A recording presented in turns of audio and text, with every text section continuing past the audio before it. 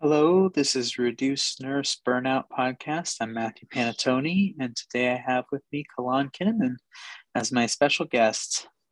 How are you doing today, Calleaghn? Hey, Matthew, I'm doing good. Should I call you Matthew or try Hero?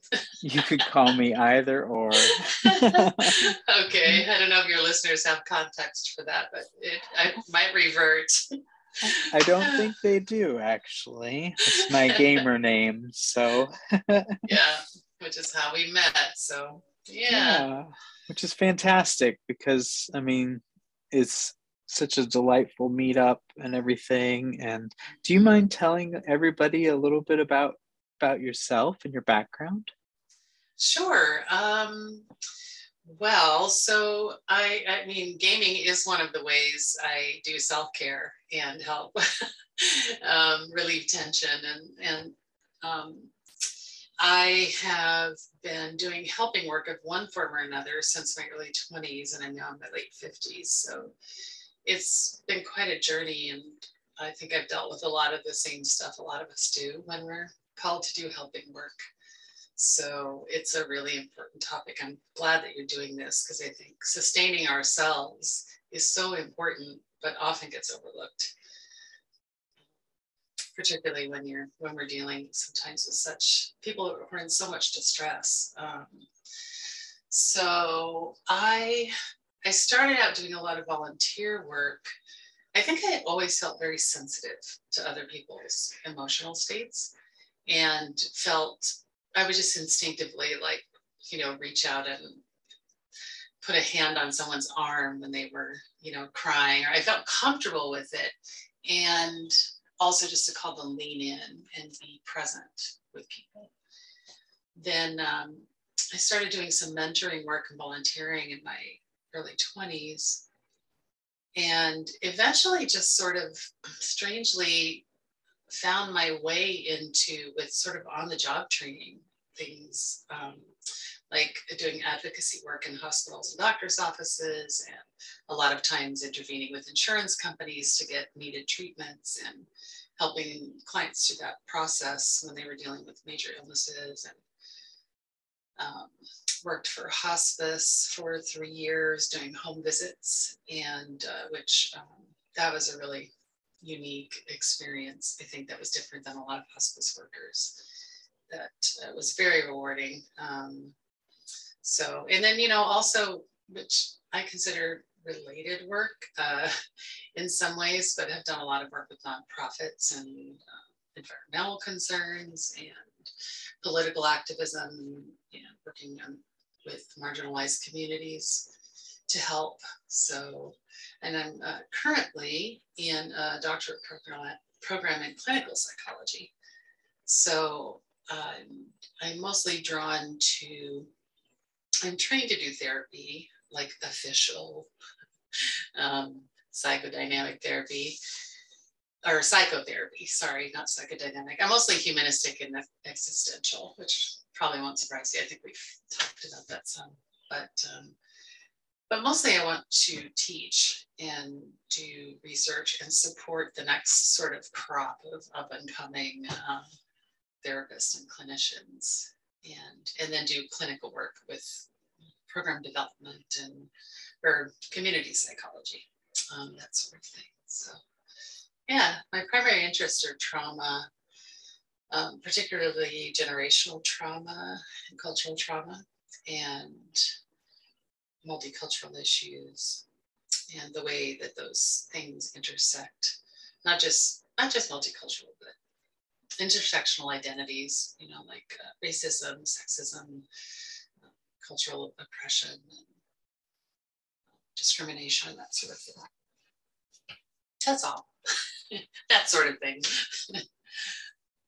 Wow, that's quite a bit. That's amazing too.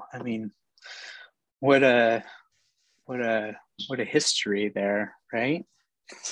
Yeah, it's interesting. I really have been called even recently. I'm preparing to apply for my final year of internship, and this will be year 5 of intern training, of clinical training. And we have to, for this part of the process, write these essays sort of about or an autobiographical statement, why we're in the field, what calls us to work in the field, and all that. And really, it really helped me connect the dots between my own background, my own childhood and trauma and the suffering I saw around me, and my family's unaddressed trauma, and the way that that kept sort of getting handed down, the effects of that through generations, and my passion for helping to address that and break the cycle. And so, yeah, it's on my mind a lot right now because I've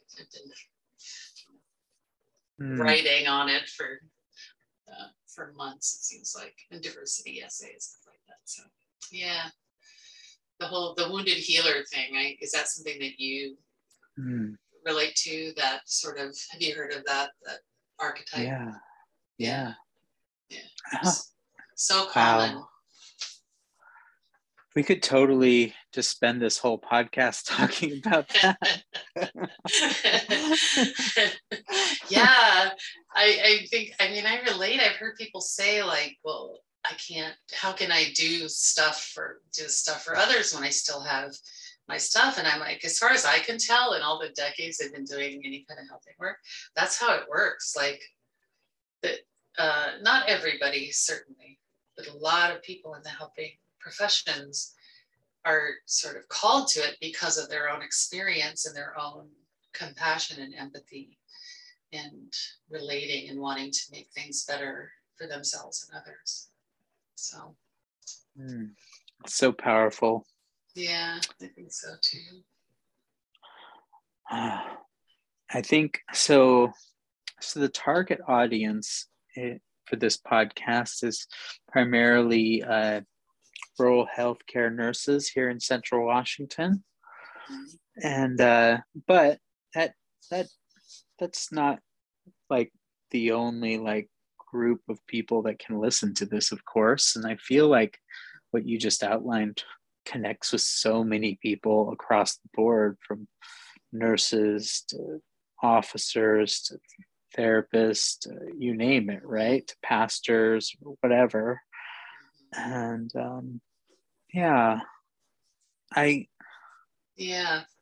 there's some overlap there for sure. I think right now it's a very unique time because healthcare workers in particular, and I don't know what the numbers are for rural nurses, but I imagine it's just as intense right now with pandemic times and the kind of crisis in healthcare with workload and exposure risk and all of that. And it's got to be just off the chart.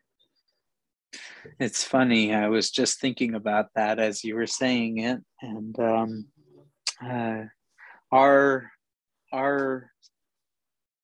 staff, like, just over the past year, has like turned over half of itself. Wow. Yeah. And that's and it's just right, and that's here in Washington, and everybody's trying their best to do what they can to be safe and to hold each other up. But man, it's a lot if you think about it. I mean, in terms of like, I can't blame certain people for switching professions or switching roles. Yeah, it's a tough one, because I know people are fully aware that, like, if I walk out of my position right now, it's going to leave other people dealing with more. And I'm guessing that a lot of people, it's really a last resort. By the time they approach that decision, they have to, like, they don't want to leave it, and they know that they're needed, but like, something gets close to the snapping point, or and even the work that we do, and this is one of the things I think is really important, is that, like, if I am not at least a minimum, hopefully a little over minimum in terms of my own resources inside and externally and in every way possible, my work at some point begins to become impaired, and ultimately isn't good for the people I'm serving either. But what a tough spot to be in, when you're needed and the need is huge, the clients need you, the community needs you, your workplace needs you, but you know you're reaching a point where you just don't have it to give, to be able to have, it's just a tough decision. So I really honor people who do what they need to do, and the heartbreak in that as well, for both for those who have to figure out a way to fill in the gaps, and for the people who are walking away, and you know, in service to their own survival. It's just tough. It's a tough situation. Yeah. I did a few little discovery sessions before the pandemic hit. Mm-hmm. And back then, I think that was 2019, early 2019. Yeah. There was already a ton of stress. Yeah. On nurses. I mean, there was an overwhelming amount of like consensus that these nurses were feeling overworked with productivity deadlines, trying to meet patient needs while also meeting productivity and all that stuff. And, yeah. So it was already not a great scenario before pandemic, you're saying? Yeah, I think so. And when you throw the pandemic on that fire, it's just kind of like just blazed up, and everybody fizzled out, I think. Yeah. I know more about, like, in the mental health care field, really how, like, but I'm guessing it's very similar, if not worse, that depression levels, stress levels, and physical problem, all of that has probably increased exponentially with the pandemic. I mean, personally, I don't want to get like off into politics or whatever, but there are some major systemic issues with the way we do medical care in this country. And and it trickles down, particularly to the people who, there's a little bit of like a reflection of the class system as a whole. You see it in the medical field and healthcare, and you know, it's often nurses who are working directly with patients the most, like just in terms of hours per day. Because they're the ones, carrying a lot of the load, right? Yeah, physically, literally, physically, emotionally, mentally. Yeah. It's a lot. It's a lot. It's amazing to think about, and I feel like talking with you, there's just so many different areas we could go into.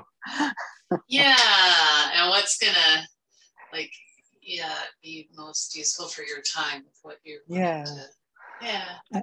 I am a little curious about how you developed the empathy that you have to want to go into the field you're in.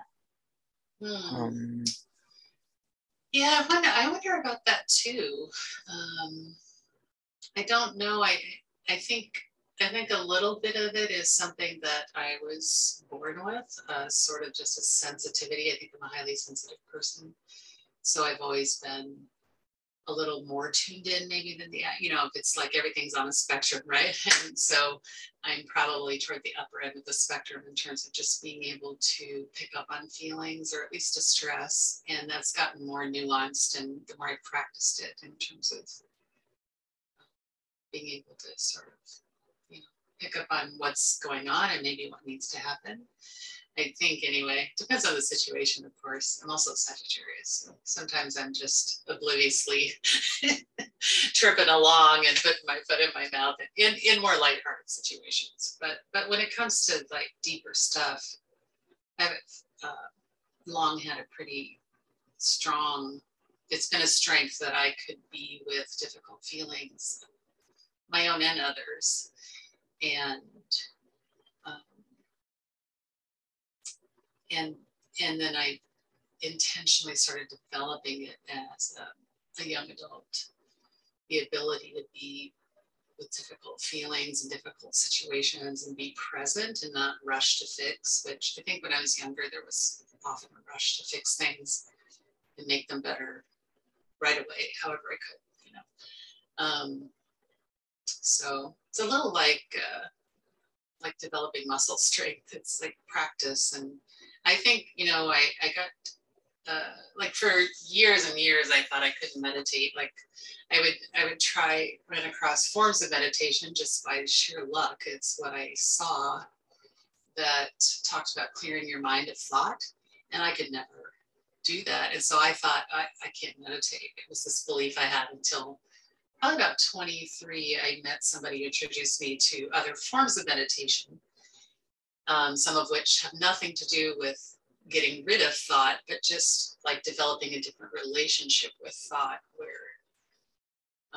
thought happens, but it's like there's a subtle difference between being in it and watching it. And so like practicing that type of meditation is one of the main ways I started to develop the ability to get better at it anyway, of being with difficult things and not instantly jumping to wanting to do something, to get into action about it.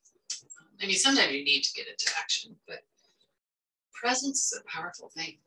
And a lot of times when there's nothing urgent or emergent happening, being present is, I mean, you know, it's just a powerful gift to bring to ourselves and others, to be able to be there. And yeah, I don't think culturally we're really taught to do that much. And yeah, it's something definitely acquired, I think. yeah, you have to like really want it, right? It's like heart warrior stuff. You have to find it and go after it, because I know a few people now who actually had parents who were good at that, but mostly I don't know anybody who, I mean, that's where you would first learn it. But like, yeah, the way I grew up was more like, you know, you're making me feel bad. You better knock it off and make me feel better. And like, you know, having difficult feelings was a problem to be fixed. And so it took me a while to train myself out of that. And I think I was pretty empathic to begin with. And then, but it's more like what I did with it started to change over the years. And I think it's made me better at having empathy and compassion to develop that presence piece that was, I didn't really see a lot of it around me. Mm-hmm. So it's been good. I remember when I was growing up, my grandmother used to take me on these long walks, and she would tell me stories about her life and all that. And I remember just time after time, like spending those moments with her on those walks. Those developed into sitting conversations, of course. Mm-hmm. My lead mentor once said on a separate podcast that we're really porous creatures. And we just kind of absorb. Yeah. And she was talking about beauty at the time. And I feel like there's a sense of beauty that comes with that too. And those moments that we live out. Yeah, that's great. I think so too. And I think especially as young people, kids, right? And we can learn to sort of shield the pores, but in our natural state, yeah. What a gift she gave you, your grandmother.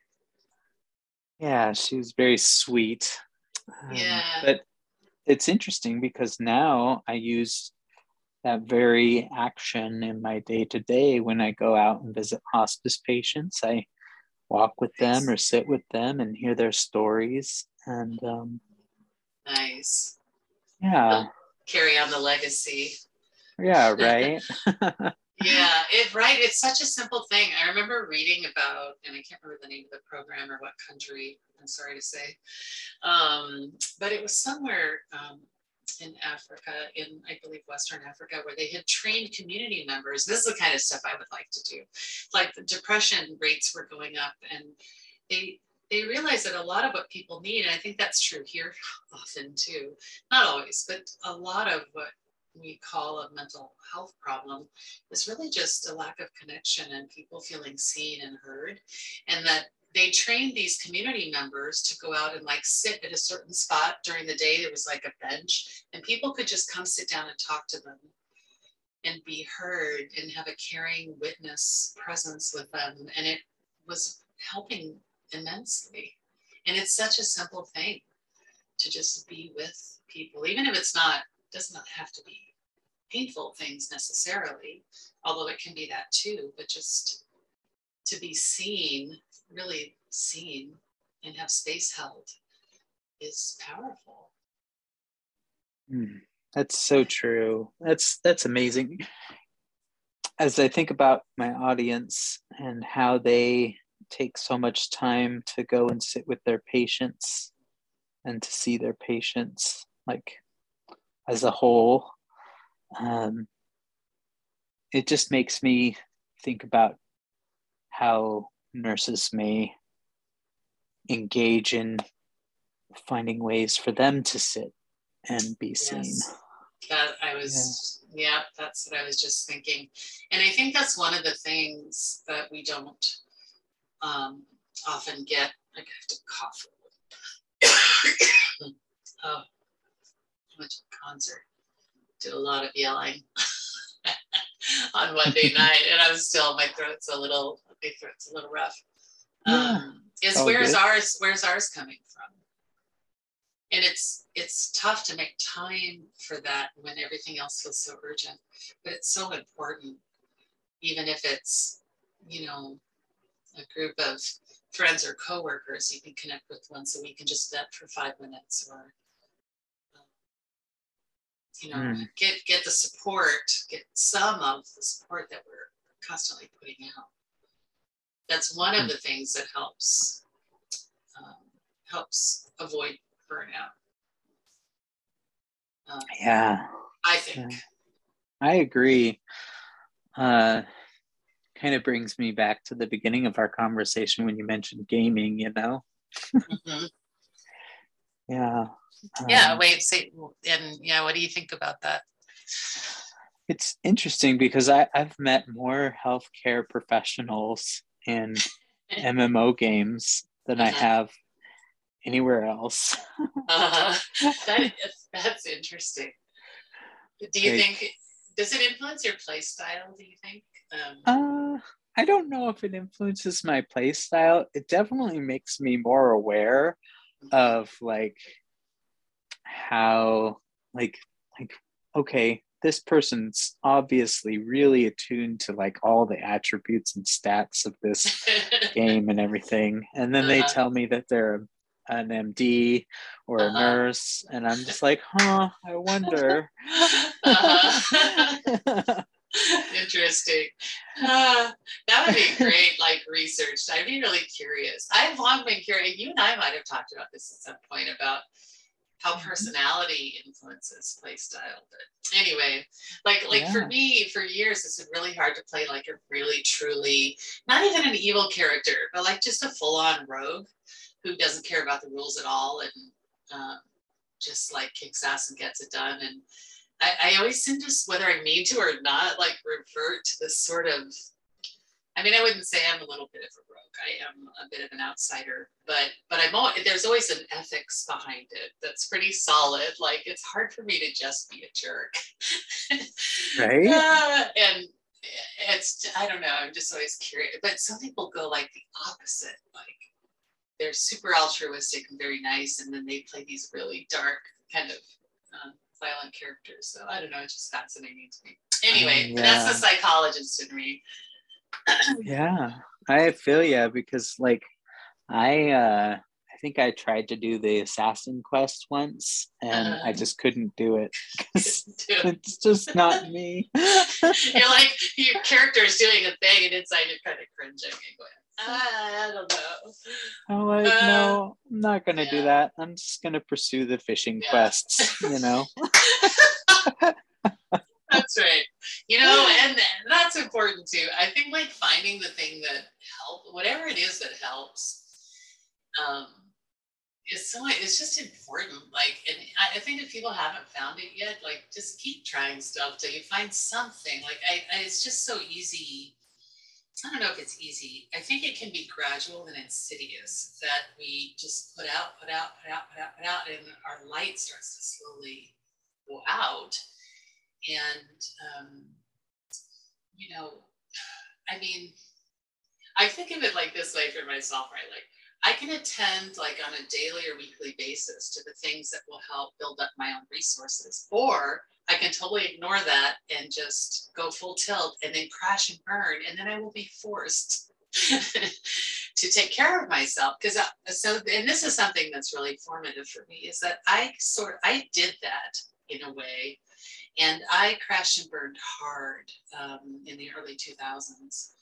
And I was actually, my immune system, my adrenals, I was bedbound, I would say 90% of the time for about 3 years. And I ended up getting Lyme disease. I suspect in retrospect, and that doesn't really matter, I don't need to get into that, but that I had it. I had met people later that had it, and but their immune systems was strong enough. They were asymptomatic, and I think I had probably had it for a while and noticed it here and there when I would get run down. I would start to get fatigued and have unexplained pain, and I could just take a day off or leave work like a half day early and rest extra, and then I was okay. But I essentially ignored all these signs, and I can chuckle about it now, but it was not chuckle worthy at the time. It was the hardest, it led into the hardest period of my adult life. And so I think I learned the hard way, and this was gradual. It just was like over time, I just kept doing all this like service work, but not taking care of my own spirit, my body, my heart, whatever, me. I just wasn't really able to like take time off, even mentally or emotionally. I would carry stuff with me. And eventually,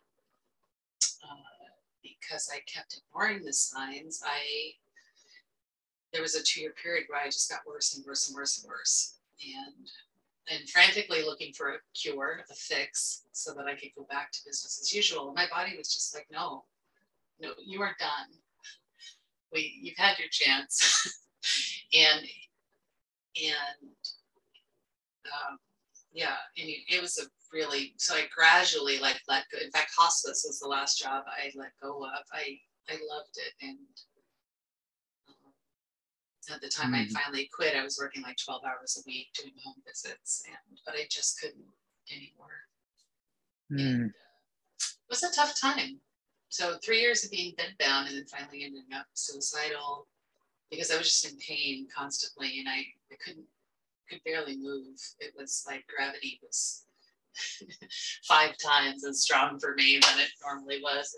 It's hard to describe. People who've ever, like, if you've dealt with chronic fatigue will know. It's different than being tired. It's a weight, just a constant weight. And, yeah. It's interesting because you hear about people just kind of toughing it out, like, oh, you just gotta get stronger kind of thing. But like, I don't think people often, like, I think some people will say, oh, I know that our bodies carry this stuff and are susceptible to this stuff that we expose ourselves to. But I don't know if they buy into it usually until it's like really hitting us.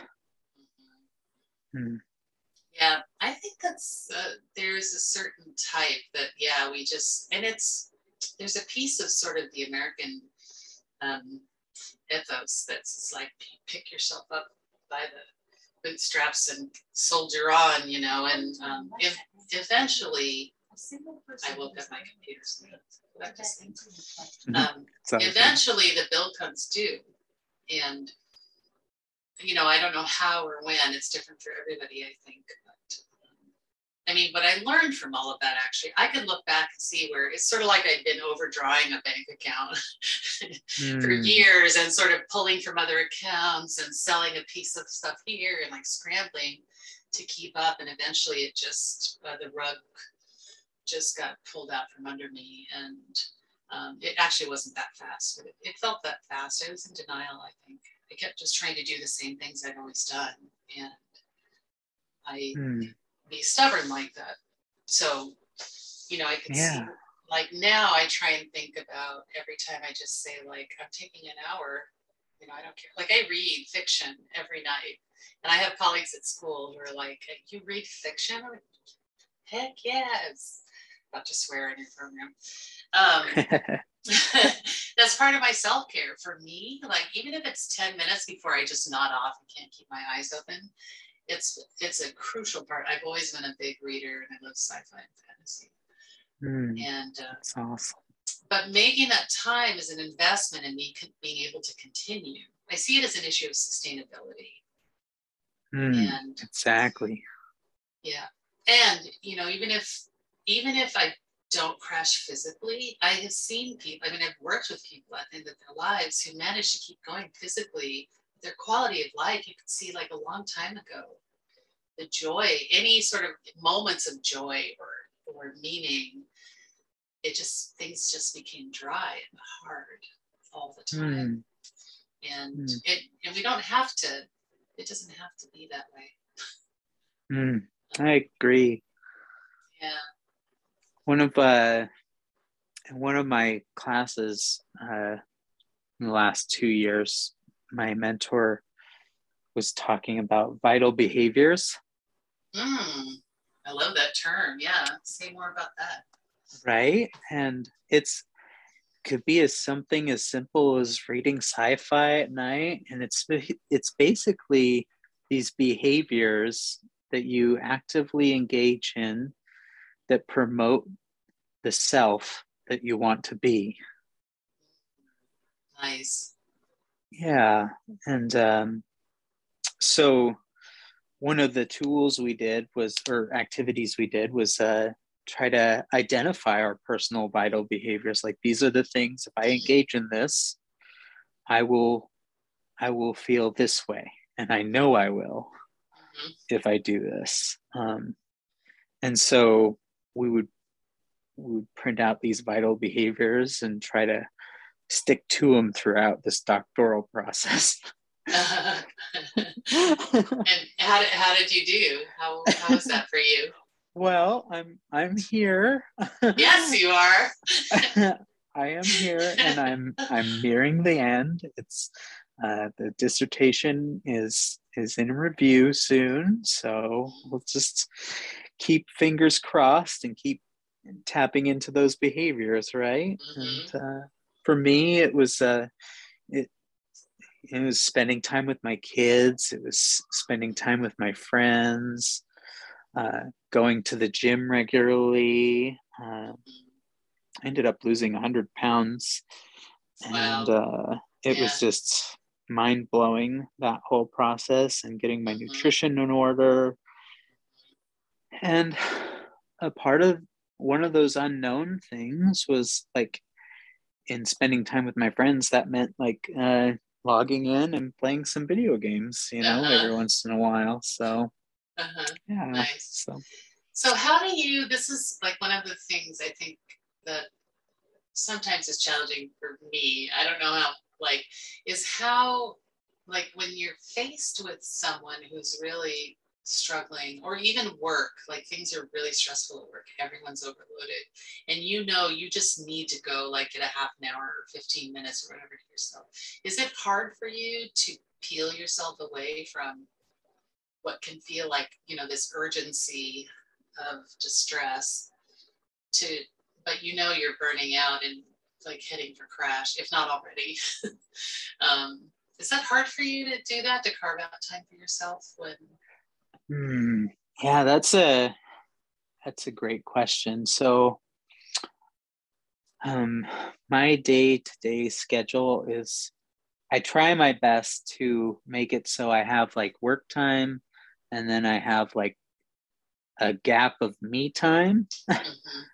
And where I can just kind of hit the reset button. That may be going to the gym, that may be a long drive, maybe spending some time in the games, maybe reading or writing creatively, or working on my schoolwork. Um, and then just, and then when I'm with my kids, it's all them, Right. I'm fully present with them. Yeah. But it's not foolproof by any means, but it's an active engagement that I try to shoot for. Mhm. And sometimes I just need to, like I spoke with one of my previous guests, is have a Netflix night and just veg out on my bed. Yep. There's definitely a place for that, for sure. Right, right. Yeah. So it sounds Yeah. like you've been able to stay at least fairly consistent with, I mean, it's a dynamic thing, and it's important to not turn that into another task that then we beat ourselves up for if we don't. It's like it's a moving target and we have to stay flexible with it too, I think. But it sounds like you've managed to be fairly consistent with it. Yeah. And Generally.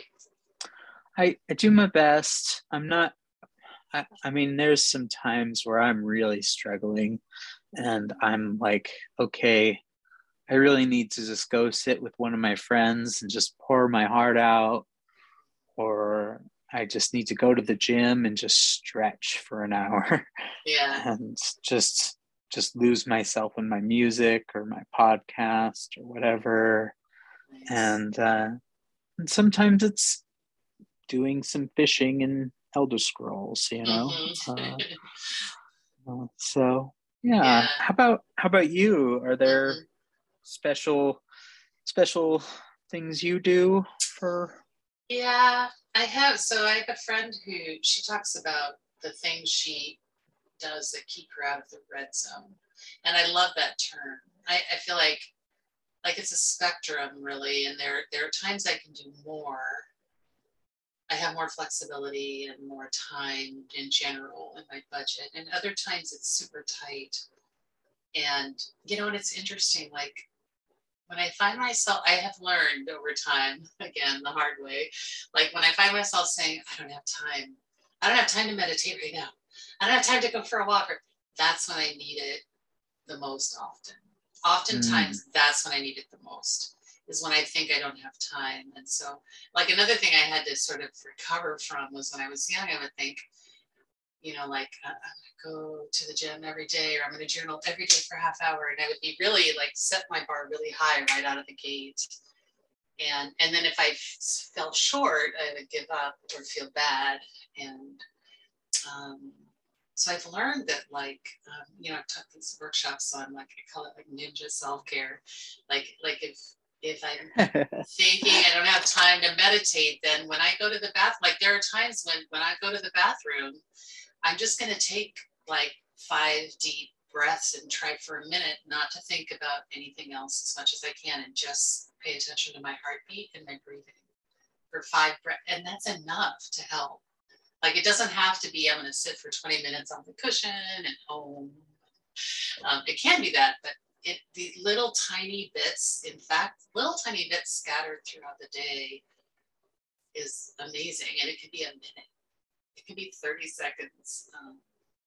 So yeah. So like I said, I always read. I think it's very rare I don't read fiction before bed, but sometimes I can read for an hour, and sometimes I'm just sleepy and I'm out after 5 minutes. But I give myself that because I know how much I love it. mm. I love some of those terms you're dropping, like stay out of the red zone and Yeah. ninja self-care. Yeah. So what's the minimum thing? I think knowing where our there's this a range of like there's some things that are absolutely like hard limits that we should never compromise on, or it actually harms us at the deepest level, and then ultimately will harm whoever else is around if we compromise that deeply against our values. And there's other things we really just need a minimum to to feel okay um, in the moment, just a minimum of okay, and knowing what those things are. And again, it's dynamic. Sometimes it changes, but there's usually some core stuff like where's your juice come from, and knowing what those things are, like the vital, the was it vital practices? Vital behaviors. Vital behaviors, yeah. even just in terms of maintenance, not necessarily being the person I want to be, but what helps me stay in touch with a minimum of the person I am, and what I need to feed, not just my body, but my soul, my meaning, my spark, and making sure, even if it's just a couple minutes a day, that we get at least a tiny bit of that on a regular basis. Yeah. And it's actually better for everyone around us as well, our clients, our families. It's better for everybody. Yeah, I mean, before I started my research in burnout, there was so much chatter I kept hearing about how burnout is affecting patient care and affecting like entire departments and all that. So I couldn't agree with you more. Yeah, and I wish. Yeah, I think there's a way, and some of that is definitely pandemic stuff. But I think in a way the pandemic has brought to the fore, as often happens, right? Like if a system is already a little bit wobbly or like walking on crutches, throw something like the pandemic at it or extreme circumstances, and you're going to see where the cracks are. And we were already like, there's an organization that has been lobbying for a long time to change the way we train medical personnel, because the hour, you're talking about people who are teaching other people about being well and self-care and healing and providing healing environments for people who are dealing with illness. But we're often not taught how to take care of ourselves. Like we don't practice what we're preaching. And that's partly the way the system's built, like the way a lot of people are trained. If I had $1 for every time before I started grad school, people said like, well, get ready to suffer, get ready to not have a life. And you look at medical school and like people working 24-hour shifts and doing this intense stuff on little sleep and crappy diet. And anyway, like we're not very good at the system itself has some pretty major issues. Yeah, I couldn't agree with you more. There's a lot of systemic changes that need to happen. Yeah. And so I think that's important just to say, because we're each like our organizations and as individuals, a lot of people are struggling, and it's like sometimes people feel like it's just them, and it's so not just you. Like given circumstances and the systems already in place, like there's some major problems there that aren't looking out for you. And that we do what we do is amazing. I think that phrase that you just said needs to be repeated. It's not just you, nurses. Yeah. It's not just you. It's yeah. And we can look at our neighbors and compare ourselves, and it's tough. It takes a toll on everybody, and just because one person's handling it better at the moment doesn't mean if we're struggling that it's a personal failing. That's another thing this culture does. It really likes to situate problems in the individual. Like it's all you, get over it, buck up, whatever. And it's not. There are some major systemic issues here that have needed to be addressed for a long time. It's strange how there's like such a weird kind of fault-based system, and it's really there's really no fault to this other than like the system needs changed. Yeah. But I feel like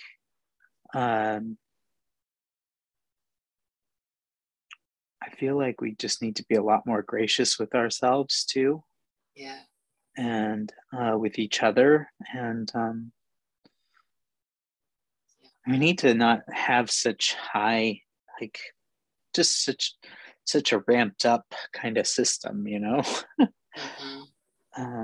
Yeah, I agree. Now I'm just repeating you. No, well, it's great. It's so true. And then how can we in the meantime um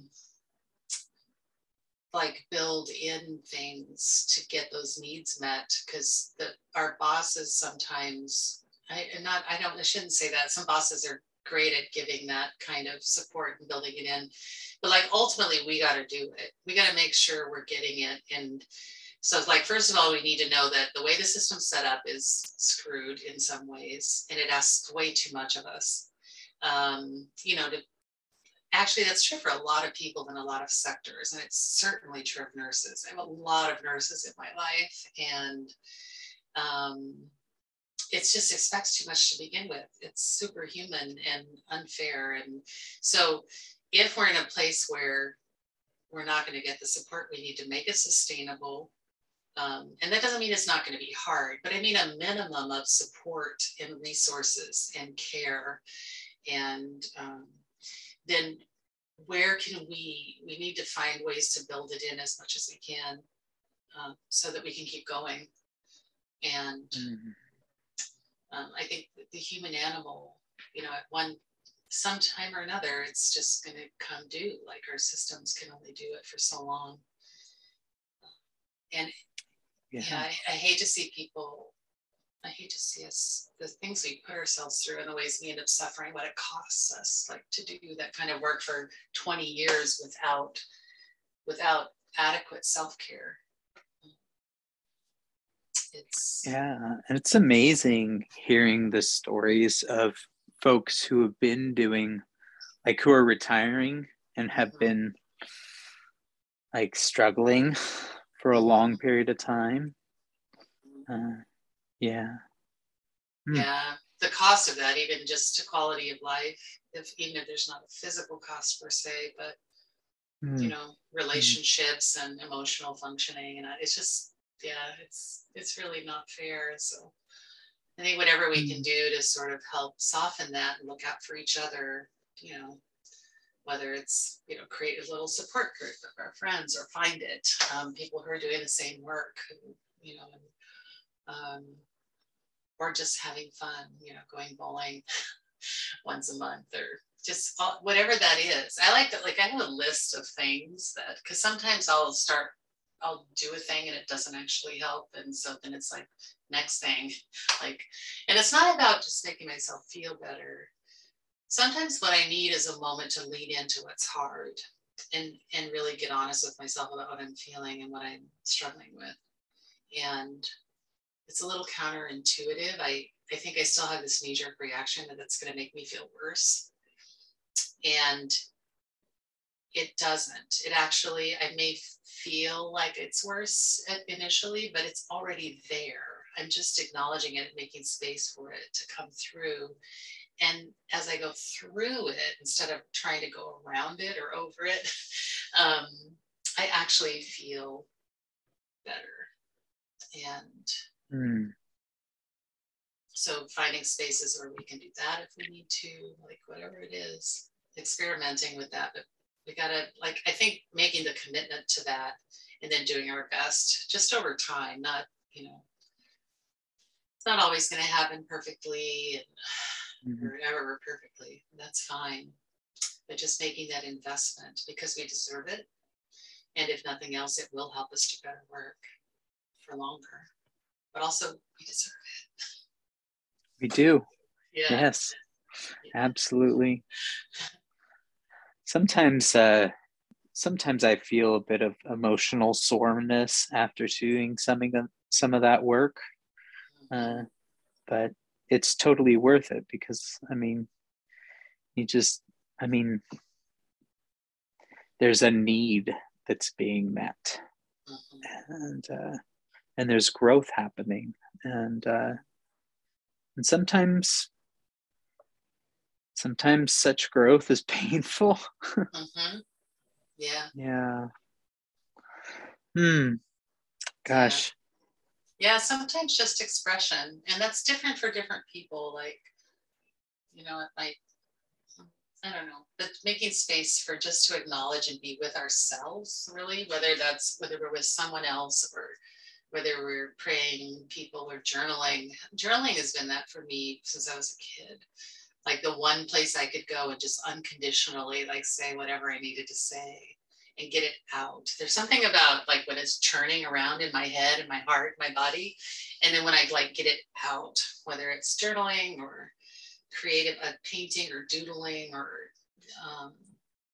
physical like expressing, it transforms it somehow. I may not, I might still feel grief or feel worried about someone, but it's when I'm stewing with it all by myself inside my own brain, it's a kind of suffering. I think it doesn't go anywhere. It can just spin and spin and spin, and it takes a toll. But if I express it, for me, especially if I share it, if I'm able to talk to someone about it or pray about it, or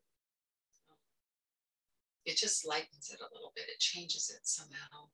So. I agree. I have this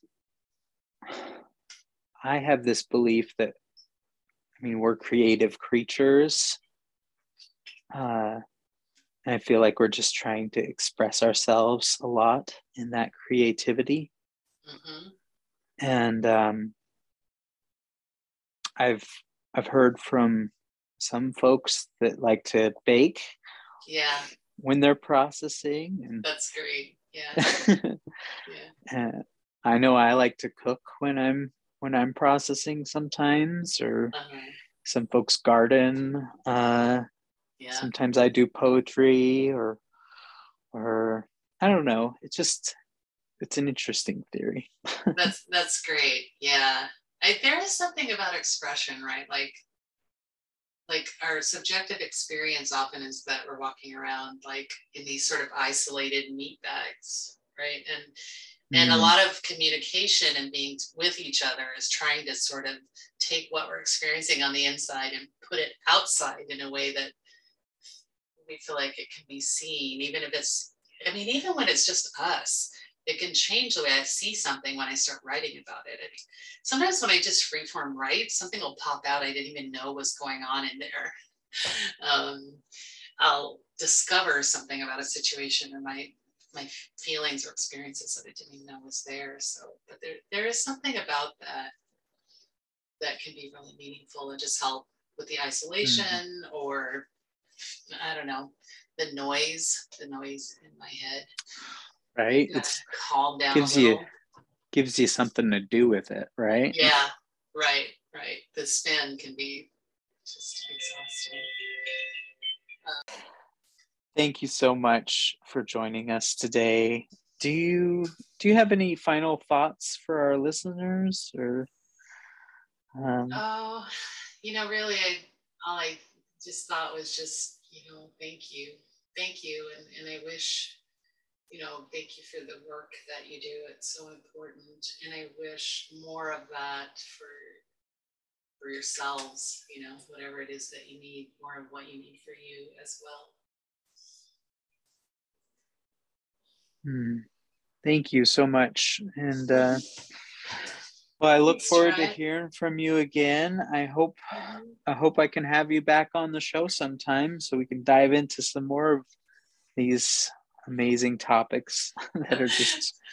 That'd be great. Thanks for doing this. Awesome. It was good to talk to you. You too. Thank you. Bye-bye. Bye.